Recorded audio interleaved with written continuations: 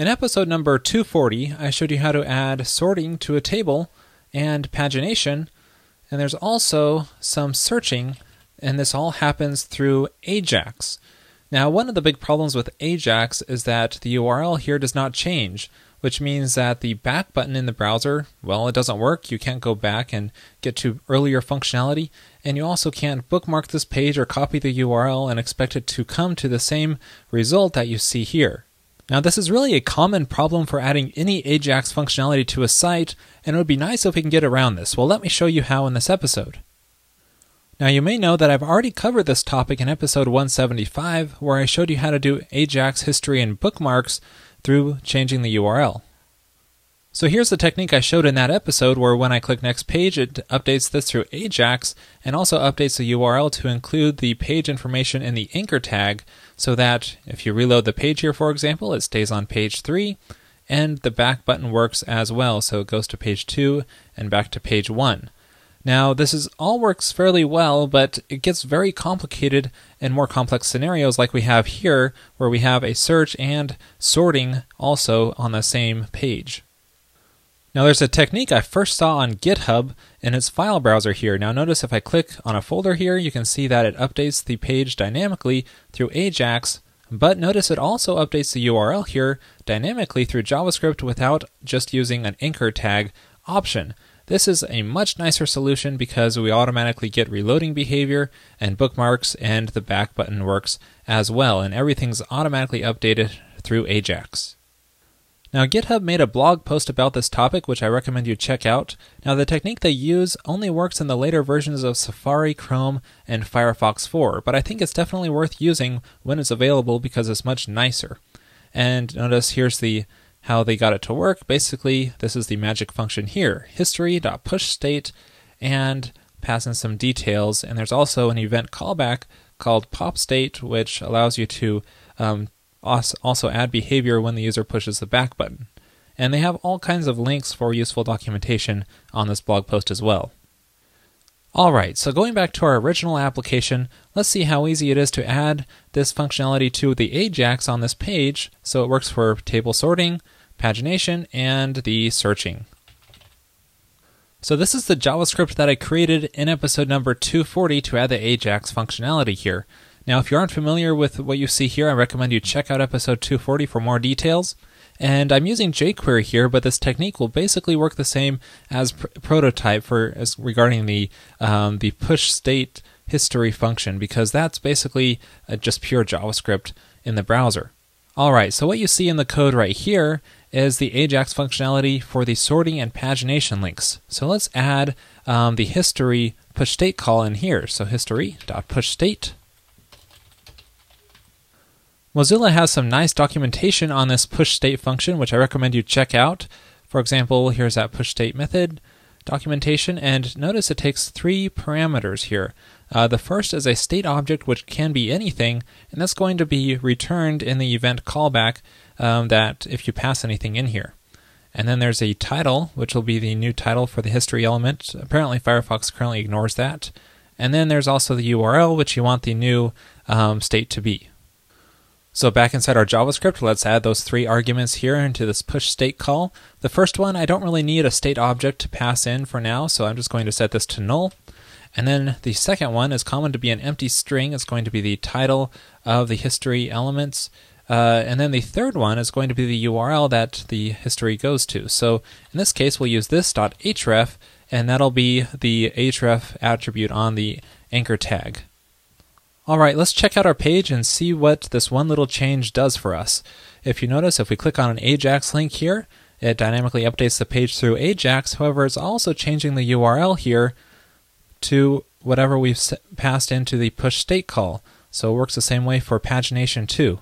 What this means is that bookmarks, copying and pasting the link or reloading this page here, just all automatically works because it's all pointing to the same page, even though this is dynamically being updated through Ajax. But the back button does not quite work yet because we aren't listening to the popState event. So let's bind to the popState event here in jQuery. We just call window bind to the popState event, and let's add a function call here. And in here, we just need to update our list of products, which is basically the same thing that we're doing here. And instead of this .href, because that refers to the anchor tag up there, what we want is just location.href because our URL will change before this pop state is triggered. All right, let's give this a try by clicking on a few links here on our page. Then when we click the back button, it's going to trigger that pop state event and then update our list of products by just sending it an AJAX call with that same URL as the current location. There we go. Now what about the search functionality? If we type in a search inside of here, it's not going to update the URL dynamically, and if we hit reload, we lose our search. So we want to keep our search through the AJAX call.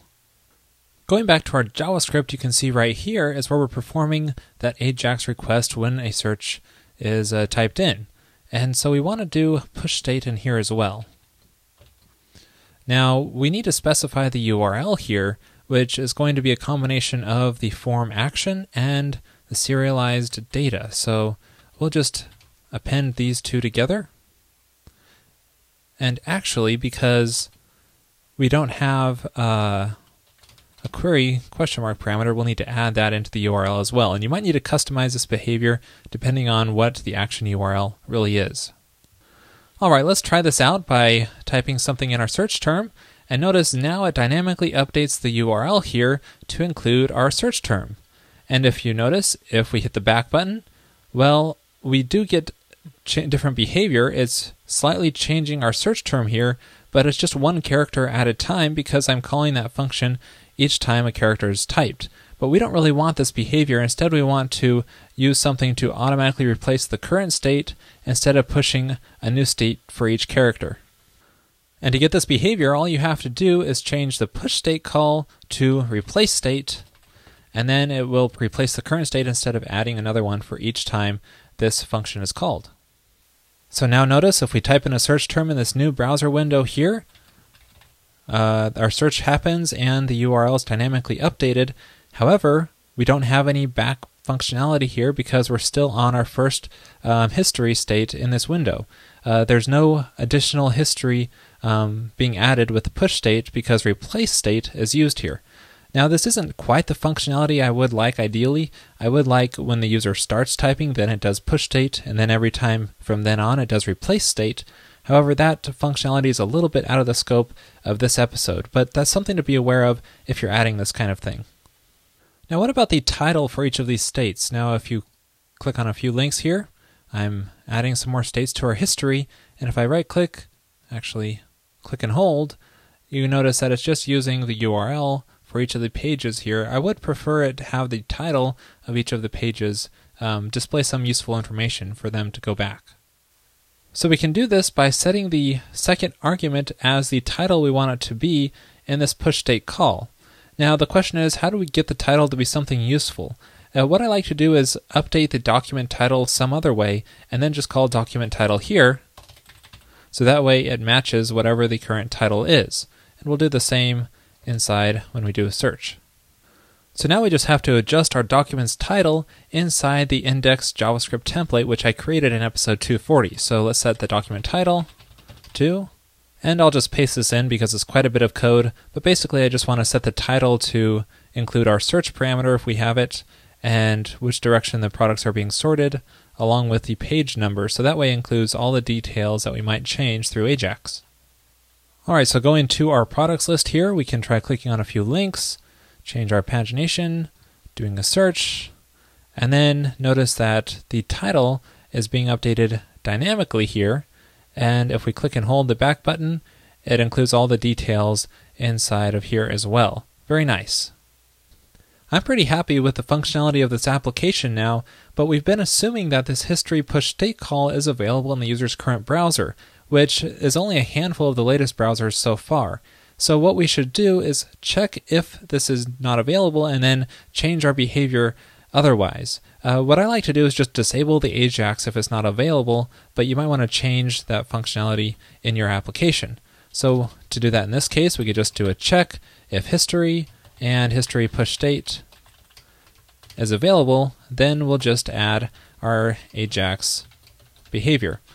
Otherwise, if not, it'll fall back to degrade gracefully to just doing traditional HTML links. Well, that's it for this episode. I hope you found it useful. I realize the content wasn't specific to Rails, it was more about JavaScript, but I think it deals a lot with what you'll find in most Rails applications if you're dealing with Ajax. And I finally am very excited because Ajax gets to be on the same level as normal traditional links when we have the ability to change the URL, get bookmarks and back buttons working properly.